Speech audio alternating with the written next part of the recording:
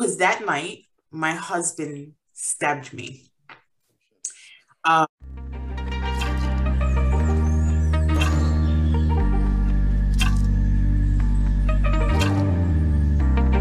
Welcome to another episode of Real Talk No Filter. My guest today is Letitia. She reflects on her upbringing and the challenges that she faced, which led to her trying to seek out, in quotation, her knight in shining armor. In doing so, she met her husband, which unfortunately stabbed her. From this traumatic experience, she started to become a life coach in which she coaches women that are in similar situations as her to find success. Hi, David. Thank you for the opportunity to be here today. So I am originally from Bermuda. I was born and raised there. I moved to England about 8 years ago to pursue a career in commercial insurance. And I moved to England because I wanted an opportunity to start over. At the age of 14, I entered into an inappropriate relationship with a man that was twice my age. And the reason why that relationship was so special to me was when I was 7 years old, I was told by a family member that my birth was the reason why my parents divorced. And I carried that heaviness for a long time, even up into my 20s, to be honest. But it left me kind of looking for love. Both my parents remarried. Both my step parents made their dislike for me known. So in I was stuck between two families without a place, you know? So I spent a lot of time looking for validation, looking for love. And here comes along this guy who I thought was my knight in shining armor. So, that relationship progressed. And I remember about being 15 or 16, he choked me for the first time. And I had enough sense to be like, this isn't right, and I'm not dealing with it. So I ended the relationship. At the time, I was still living with my mom, and I moved back home. When I say moved back home, like I was at this guy's house all day, every day outside of school. I used to go home just to change my clothes and come right back out. So when he choked me for the first time, I moved back. Like I took all of my stuff, I moved back. And, I hadn't been home like that in a while. One day, I don't even remember what the fight was about, but me and my mom got into a big argument and I essentially got kicked out of her house. I was given a letter by a lawyer and told that I was not legally allowed on the property. So here I am, a minor, nowhere to go. And my family all thought that, I'm a teenager, I'm the problem. So I was forced to go back to this relationship. And I think that gave him fuel because number one, your parents don't love you. Number two, you have nowhere to go. And that I think is when the abuse really turned up. It was a lot of emotional abuse. And the physical abuse became more frequent. So, it happened once, apologetic, but then it started happening monthly, weekly, daily at one point. And funny enough, during that time, I was working in law enforcement. So for me, there was a lot of shame in being in this relationship, working alongside cops. I wasn't a cop, I was a customs officer, but working alongside cops, understanding the politics of policing and not wanting to put my business out there. I didn't want my co-workers to know how vulnerable I was. So I stayed in that situation. I hid my pains. I hid my injuries because I didn't want to be judged. I didn't want to be in a position where people were making assumptions about me like they did when I had issues with my parents. Even when I entered into this relationship, I spent a lot of time trying to justify why I was there. And I didn't want to have to explain myself again. And I remember he used to take money from me. You know, he used to barricade me in the house if we got into arguments. It was a lot that happened during that time. And I remember during that time, like a lot of my friends used to come to me for relationship advice because they saw me in this long-term relationship. By this time, I had been with him for almost 10 years. Saw me in this long-term relationship, which on the outside looked shiny and pretty. You know, I put on a good front. And one night, one of my friends called me about her relationship. She was really at her wit's end. And as she spoke to me, I felt like she was telling my story. You know, she was living through abuse. She didn't know what to do. She felt like she didn't have anyone who she can go to and really explain her story. And I remember picking up a book by Iyanla Vanzant called Until Today.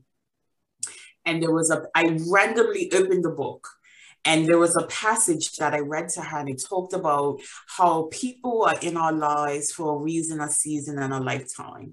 And we often find ourselves struggling with relationships when that person's season is up or the reason is over. And we sit there as them, it's like fighting against the tide. And I remember reading that and feeling like, it was almost like I was in church and the preacher was talking directly to me like, the reason why this relationship isn't working is because his season is over in my life. And that was an important moment because that night my husband stabbed me. And it was, we fought over a cell phone. He took my cell phone and saw text messages, which weren't inappropriate. They were from a coworker, but he didn't want me talking to males. We were working on the same shift and we were working together, but that sparked a huge argument and he picked up a knife. And prior to this, I didn't have a great relationship with my mother, but I didn't want to call the police. I couldn't call the police. I did not want people to know my business. So I called my mother that night and I was like, listen, if you don't come get me, I don't know that I'm going to stay alive tonight. He was a raving lunatic. And I remember after I made that call, it was like a landline. He pulled the landline out of the wall, so I couldn't make any more calls. And I remember just trying to barricade myself in the room and hope that my mama either came or she sent someone to get me. And we were living with someone. We weren't even in our own house. We were living with someone because the house that we were living in was damaged by a hurricane. And I believe that his friend saved my life. His friend managed to get me out of the room and out of the house while trying to calm down his friend. At that point, I had already been stabbed. I was bleeding all over the place. And miraculously, my mom showed up about 2 minutes after I managed to get outside. So we left. And I went to my mom's house and she was like, you need to go to the hospital. And I was like, no, I'll go to the doctor. I don't want a police report. I don't want, I don't want a paper trail. I'll go to the doctor. And I remember sitting in her kitchen and she said to me, well, you can't stay here. I don't know where you're going to go, but you can't stay here. So I'm going to take you to the police station and they can protect you. So even in my most vulnerable moment, my mom was by my side, but essentially I was alone. And I went to the police station and they put me in a shelter where I lived for several months while I got on my feet. And I remember even going to the shelter at night, Bermuda is tiny. It's 21 square miles. Everybody knows everybody. You know what I mean? So I used to wait until like absolute curfew to try to sneak into, the shelter because I did not want people to know that I was living there. And eventually I got on my feet, so I spent years healing from that experience. I was angry at the world. I felt like, you know, what was my purpose? Why was I here? Why did I have to go through all of this? And I spent years in pain, years suffering, really, because, you know, I had walked away from the abuse, but I had literally been torn down mentally and emotionally. I didn't know who I was as a woman because I had been with this man since the age of 14. I had never lived on my own. I had never paid bills. I had to literally recreate myself, because everything I knew to that point, my identity was tied to a relationship with someone. So, you know, prior to that relationship with my ex-husband, I was someone's child. While I was with him, I was his girlfriend, his wife. So who was I? Who was Letitia without, you know, all of this additional references or meaning? And I would say it was a dark place. I went through a lot. You know, I think when I tell people my ex-husband stabbed me, they think, oh, well, that's the worst part of your story. But no, I went through a lot after that. I didn't know what a healthy relationship looked like. So as soon as someone showed me attention, I thought, this is it. This is going to be the one that was right. I found myself in situations that, you know, you literally see in the movies. I had moved to Atlanta to go to Georgia State University. I had gotten a full scholarship to pursue insurance, and I moved to Georgia. I met this guy. It was a quick and fast romance, and we ended up moving in together. I lived with him for 3 years. I went to family functions with him. I spent time with his children. You know, I was around his family. And I went home one summer, left him in the apartment that I was paying for with my full scholarship. And I decided, you know what, I'm going to go back for my birthday. I'll surprise him. And I walked into my apartment and found and found his wife. And I laugh now because, you know what, the signs were there. You know, had I been in a different state of mind where I was literally putting myself first and not letting people's sweet words woo me, I probably would not have been in that situation. But again, that wasn't what woke me up. I left Atlanta. I moved back to Bermuda. I got an amazing job. And then I met this other amazing guy who was a crackhead. And I didn't know. I didn't know that he was using. I did not know that he was an addict. And his actions eventually got me arrested. He was stealing, and I was in possession of his stolen property, of the stolen property. And that for me was my absolute low point. Here I was, somebody who spent 8 years in law enforcement, arrested on my job, sitting in a cell, faced with myself, probably for the first time in years. Like, because it doesn't get any darker than that for me. That was my rock bottom. And in that moment, then I had to explain to my mother behind glass why I was there.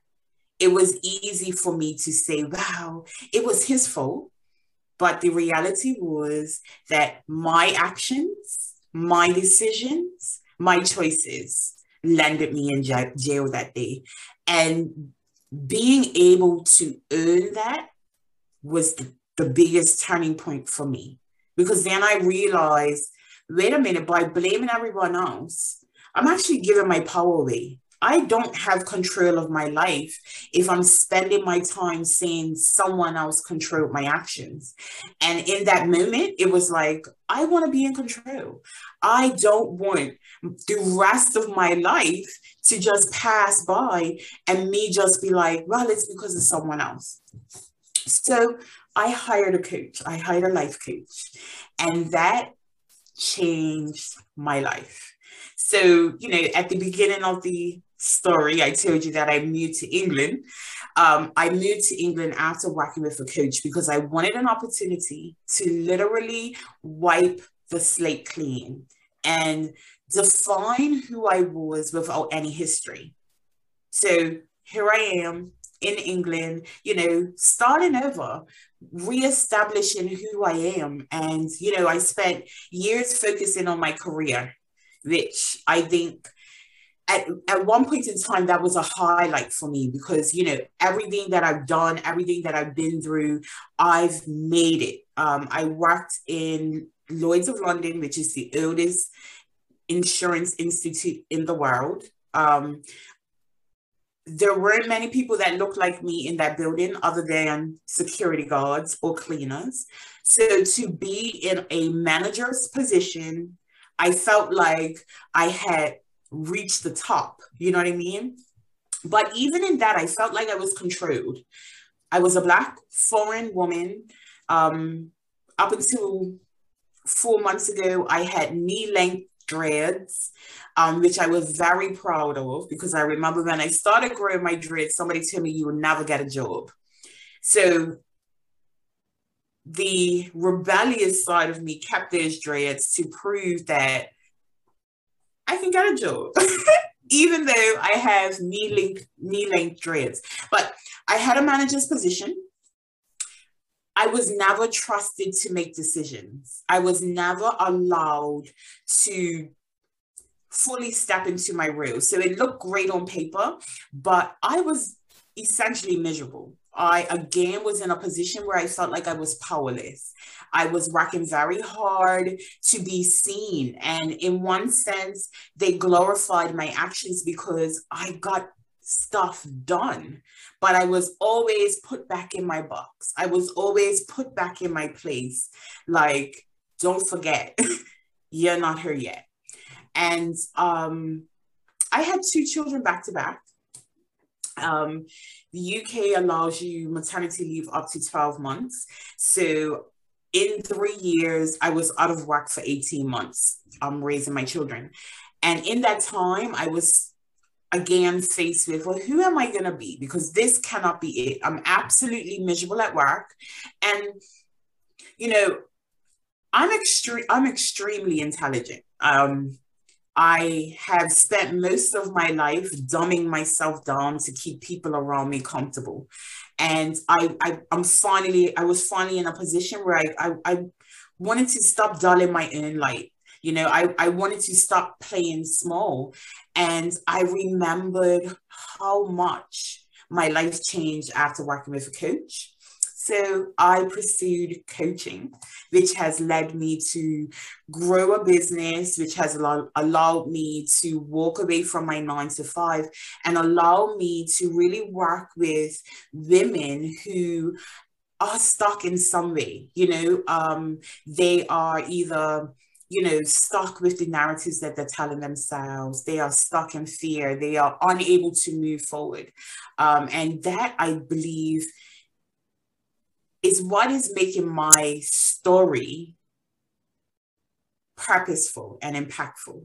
Being able to take everything that I've been through and allow that to be a beacon of hope or light for someone else. It actually brings things into perspective for you. And, I spent years often saying to myself, why am I going through this? Like, why me? Like, why is everyone else seemingly having this amazing life? Why me? And now I see why, so there is so much gratitude with the experiences that I've had, being able to take them and turn them into learning lessons for someone else. I feel blessed to be in that position. I feel blessed to be strong enough to take what made me a survivor and turn that into thriving so that I can impact the women in my tribe. I don't know where to start. And I love that. Honestly, I'm lost for words. and I love that feeling and I hate it at the same time. Your parents' relationship, you mentioned that earlier, and how was it growing up with them? And even after everything that you've been through, I'm not sure if they're still alive now or not, but has it grown? Or, well, explain how it was growing up with your parents that I'll say did not love you or blamed you for the divorce, and also how it was from then up until now. Your relationship with them, has it improved or is it still the same? My relationship with my parents, I won't paint an ugly picture, you know. I up until that point where I was told that I was the reason for my parents' divorce, I don't think that I have a memory of feeling unloved. I think that narrative told to me created a picture for me that at 7 years old, I couldn't process. So, you know, I started disliking my mother because I was a daddy's girl. Mm-hmm. But I became hyper aware of how people responded to me because, you know, I'm being critical of myself, not really processing. I couldn't process that. Then my mother got married. I would say me and my mom were really close. When she got remarried, that I think is when things really changed for me because her husband, you know, yeah, that's all I could say. Yeah. I do not understand anyone marrying someone that you know have a child and coming into that dynamic and treating the child like they are unwanted. I can never wrap my head around that. Yeah. So, you know, he made his dislike for me very clear. And my mom had 2 children back to back for him. So they were their own neat little family. I was not part of that puzzle piece. And that was made known to me. I spent a lot of time with my granny. I spent a lot of time with my aunties to get away from that dynamic. And there were certain circumstances. I tried to commit suicide. And I remember my mom's husband making a show of it. You know, I was in the kitchen with a leaf and a glass of water, and he called my mom, my sisters into the kitchen, turned on the lights and said, let's watch her kill herself. And, you know, those type of experiences with my mom just standing there, not saying anything, it was hard for me to process that she actually loved me. Like, I can't be important to you if this man is doing this and you're not doing anything to stop him. So I was very resentful for years with my mother. My father, on the other hand, I think I was slightly blinded to things that were going on in that dynamic. But I remember there was a time where my mom had kicked me out before she sought legal advice, and I moved in with my daddy and his wife. And I remember being told that his wife didn't want to raise somebody else's child. So I had to move back to my mom's. So that created resentment for me there. And me and my father's relationship after that was touch and go. And it is non-existent in this moment.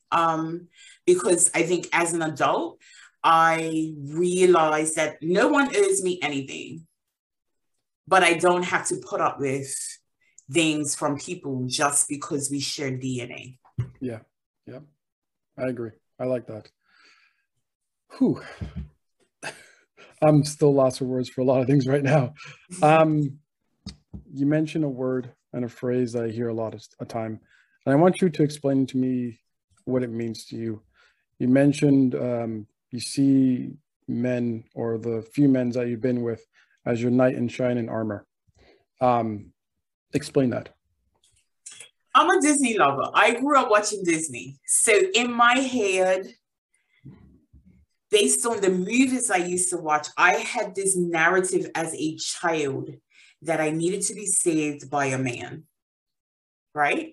So like, it was always this thought that this man's going to come in and rescue me from this horrible situation in my house. You get married young, they take care of you.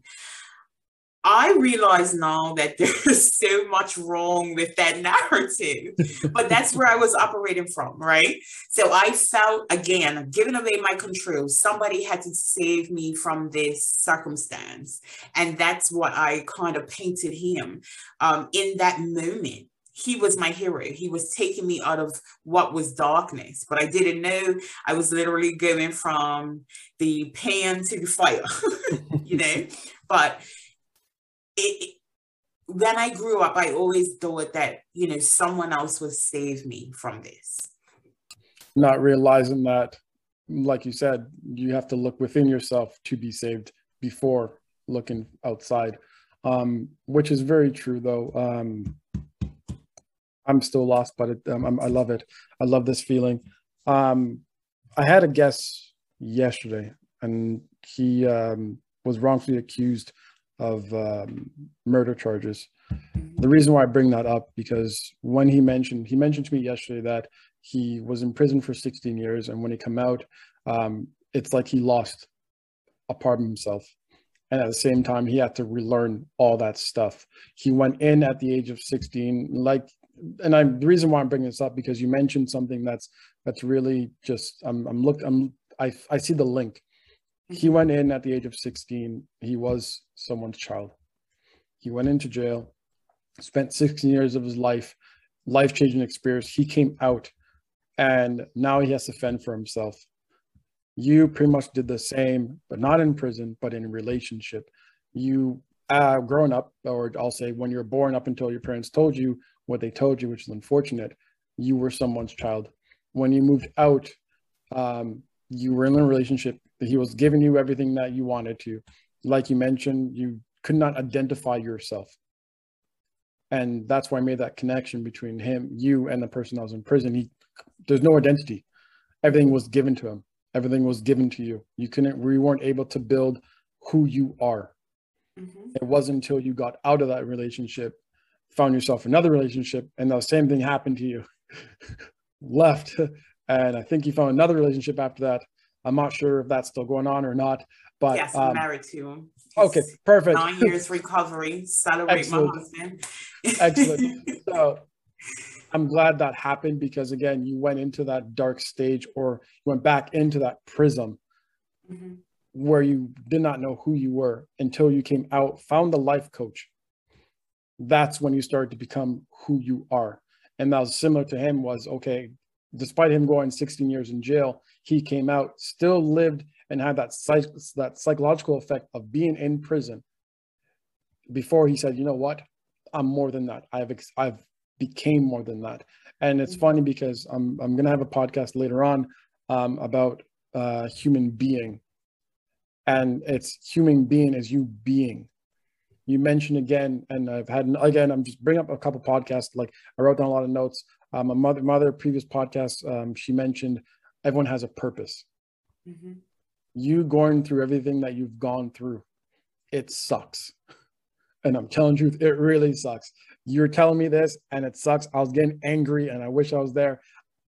There's a lot of people that would say the same thing. They'll probably punch the guy and beat the guy up. But I'm glad you survived, because not a lot of people survived in those. And there's two different survivals. One, you survived physically and mentally, and emotionally you survived. Other people, they survive it physically, but still are emotional and psychological scarred.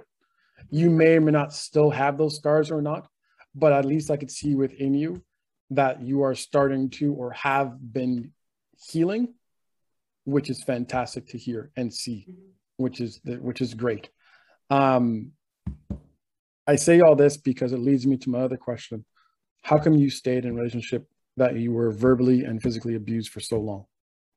Is it just because you just did not know where to turn to?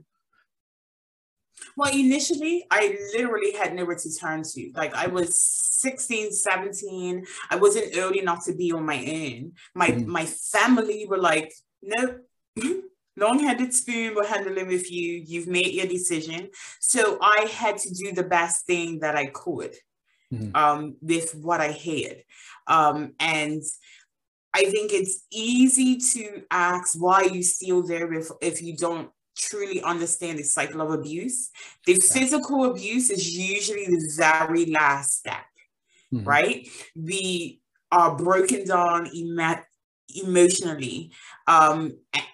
And that takes a bigger toll on you. Like you're saying, even after leaving, it takes, some people cannot get out of the damage that is done to them on an emotional level. So for me, initially I stayed because I literally had to keep a roof over my head. I wasn't old enough in my country to get a place on my own. So eventually I got tired of it. I got tired, and I knew I wanted more. And I think even when I look at all of the circumstances leading up to that night, I think it happened in a way that it needed to happen. I was aware that this relationship wasn't going to be long lasting, but I was scared to leave. Where was I going? I worked at the airport. He could find me. You know what I mean? Like, where am I going? And I think that speaks to how safe people feel leaving those relationships. It's great to say you have a restraining order. I had a restraining order. He still showed up at my house and at my job.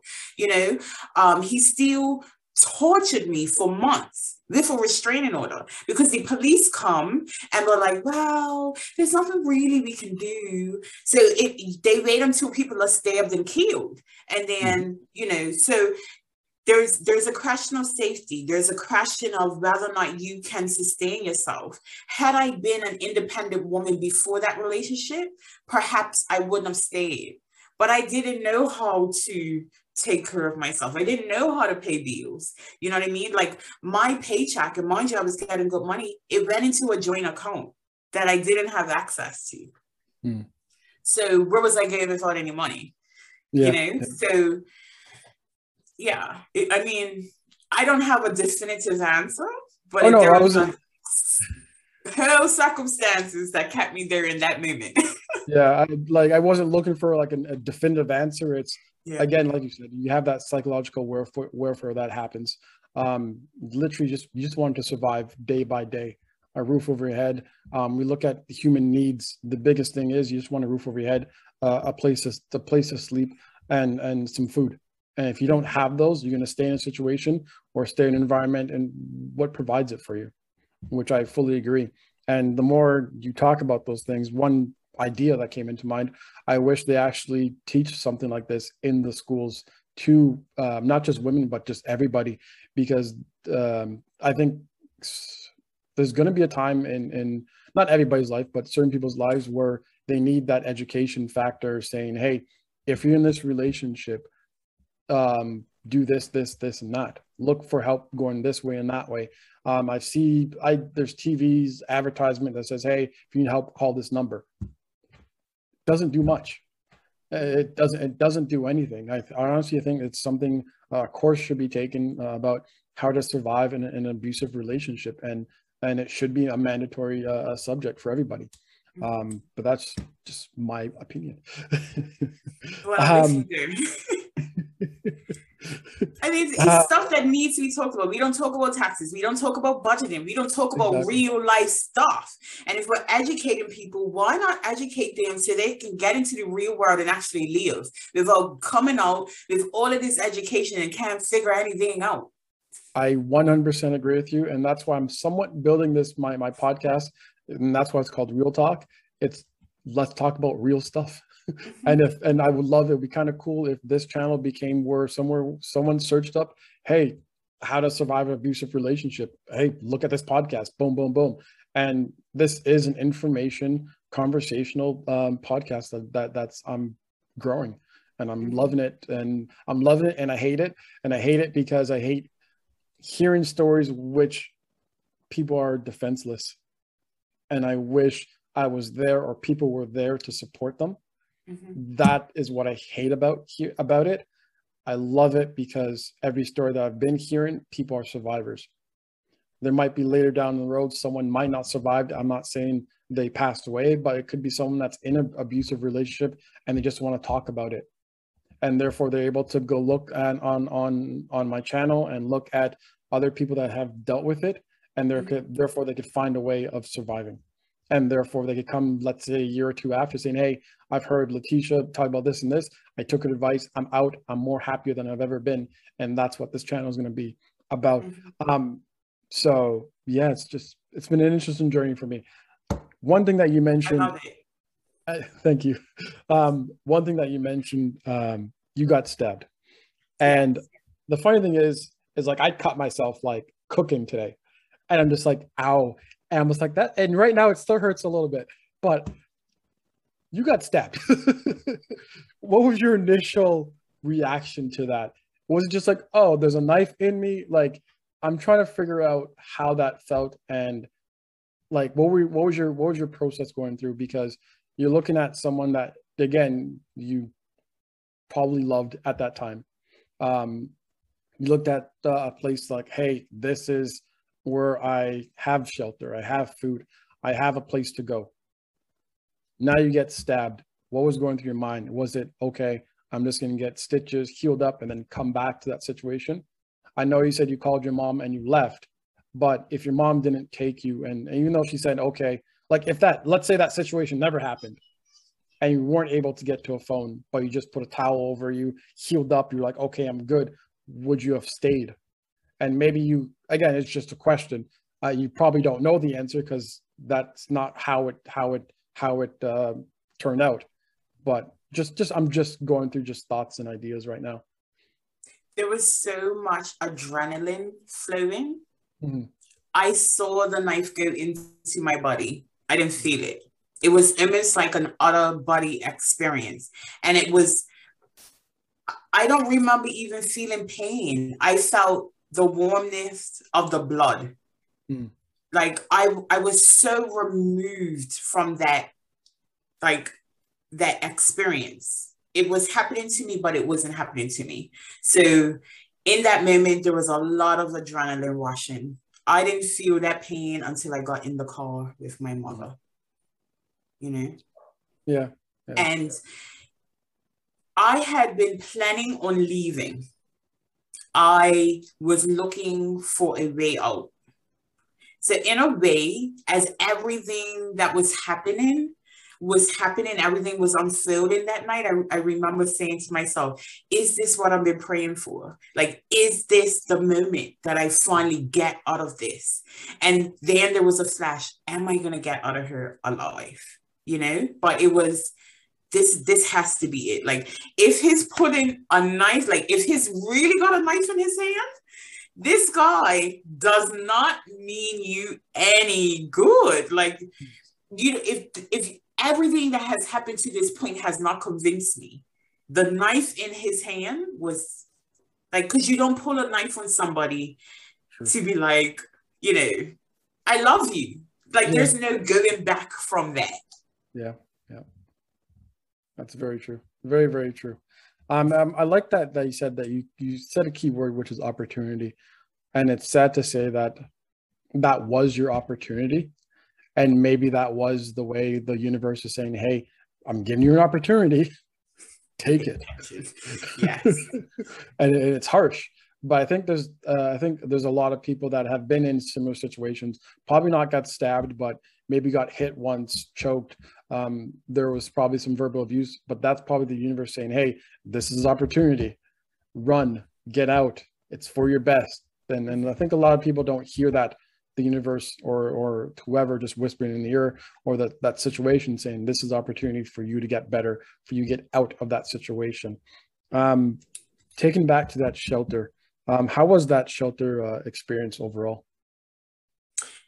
I was the only person in that shelter that was there for domestic violence. So it was a women's resource shelter. Like, it was for women who were escaping abuse, also homeless women. So there were I would say probably about 12 I was there at the time. And I felt very uncomfortable because I was probably the only one working. So I had my own transportation and I was there actually because I was in a domestic violence situation. I was given my own room for that reason, which made it a little easier for me because, I've never shared a room with anybody, that would have been rough. Well, other than a man, if you know what I mean. So it would have been a little rough for me. So having my own room, being able to still maintain life as it was, getting up and going work. And I think it made it not so bad. So I literally was there to sleep.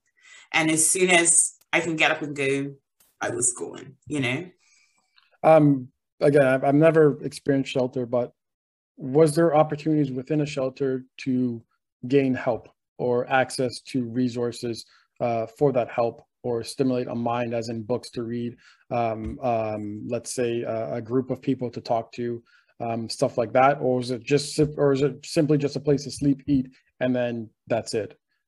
The shelter that I was in was definitely attached to women's resources. So Okay. they got me a lawyer so that I can get a restraining order. They introduced me to the lawyer that processed my divorce. So they really helped me get back on my feet. That's good. That's yeah. Good. Okay. You mentioned about your coaching. You have a mindset coach and a business strategic, if I'm not mistaken. Business strategist, yeah. Strategist, sorry about that. Explain to me more about both of those. Okay, so when I started my business, my main focus was life coaching. And one of the things that really changed my life was being able to change my narrative, really question the beliefs that I had about myself, what I can accomplish, what I couldn't accomplish. And I realized that a lot of that was what was keeping me back. So initially, my focus was really about helping women challenge their limiting beliefs, challenge those beliefs that they have been holding on to, releasing the toxic emotions that we hold on to for years: shame, guilt, embarrassment, anger, all of that. And then teach them how to align their actions with their core values. And I think a lot of people some people don't even know what they are, right? But they haven't spent the time to really understand what makes them tick, what gets them excited, what makes them content and fulfilled. So that's what my business initially was, like really just focused on helping women move from that place of stuck and taking control of their lives and putting the power in their hands so they can make an impact, however that looked like. But in that process, most of the women that I was talking to were also feeling very dissatisfied with their 9 to 5, wanting to start a business. And a lot of my clients asked me, well, how did you start your business? So any successful business person will look at that as an opportunity to grow and expand and be even more profitable. So that's what I did. And interestingly enough, my last role, I spent years building new business units within my company. So building a business wasn't foreign to me. I wasn't building a business in my company, but I knew the process. So I took my zone of genius. I am very analytical. I am very process driven. And I created a program for my clients as they needed it. They were full of fear, unsure of how to even get started. And I was able to take my knowledge and create a program that not only worked on the mindset, which I'm passionate about, but giving them the blueprint to build a solid foundation to a business. So, I still work on the mindset very heavily because I believe in it. I like to say, we can get women's minds right. We can change the world. So, my focus is all about mindset, but also giving the women the opportunity to be self-sufficient and build their dreams instead of building someone else's. I like that. However, I'm going to ask a question. And I love it because I remember seeing something online, and I got to ask this question. We're so, I'm just, my thought right now is that the society, let's say for abuse, for example, we go through and we see women being abused. We focus on fixing women in a sense, making sure that they come out and they feel better and they are able to be sustainable and be emotional fit and everything like that. But we don't focus on the people that are abusing them. So I don't know if you're coaching, is your coaching also focused on men being abused, or is it strictly just women? My target audience are Black women over 35, Much and that better. is who I serve. Gotcha. That's a little bit better now. Because like I hear you about like saying women. I'm not sure if it's a niche market or not, but okay, that works. Perfect. But yeah, it's just something I've always seen where we always focus on the victim, but we don't focus on the actual problem itself. And I think society itself, we should really focus, instead of throwing them in jail, saying, okay, yes, I know you did this, so I'm going to punish you. And then, okay, now we're going to care for the victim. But why not look at it saying, hey, guess what? Let's focus on the issue. And that's why I mentioned earlier, I wish those were programs and educational tools that taught kids at a young age, saying this is how you're supposed to treat one another. This is how, if you're going to be angry, go outside and go for a walk, write down your emotions, find other outlets instead of finding an outlet against somebody else. And that's where I was going with that. And I think if something like that was done especially at a younger age, it would be a lot better, because you see a bunch of kids playing, kids will get angry at each other. I've seen it. But really, like, they go up to each other and like, oh, I hate you, or they might like tap them on the shoulder. But if we like show them that at a young age and we start saying, hey, don't do that, understand the reasons why behind it. We're so focused on the doing of things, but we don't understand why. Why did that person do that? Where did that child learn that behavior from? From yelling at another person? Where's that child learn that behavior from hitting somebody? If it's from the televisions and it's from the media, change the media. If it's from the family, then they have to be talked to. But again, if we had those educational tools at a young age, teaching that throughout the school, then that factor then stops the family members growing up at a later age and a couple of generations after. If it's the media, then change the media around. Therefore, we don't have victims of psychological and physical abuse. And therefore, in my personal opinion, the world would be a lot easier and better for everybody, to be honest. I love that. And that's what we need to do. We need to address it at the root. Yeah. And it's uncomfortable conversations that people have to be willing to have, right? And I think sometimes the reason why there isn't a lot of focus on the abusers is because a lot of them don't take ownership for what they have done, right? And in order for you to grow beyond that, you have to be willing to take ownership. I remember my ex-husband, 6 hours later after stabbing me, was confronted by my father. He still had my blood on him and was denying that he did anything to me. That psychological dysfunction is present in so many. So it's about really wanting to change. And I think a lot of people are not in that space. They don't want to take ownership for their actions, which is why the cycle continues. Yeah, very true. Any final thoughts on your side? Well, I just want to share this. I believe that we are all here to make an impact. I believe that we are all here for a reason. And I think it's our responsibility to be able to take what creates a survivor, heal so that you can be a thriver. And I love saying to people, walk as if every step you take is about to make an avalanche, because you're here to change the world. love that. Perfect. Well, we'll end it on that note. Letitia, thank you for coming on my show. It's been a pleasure.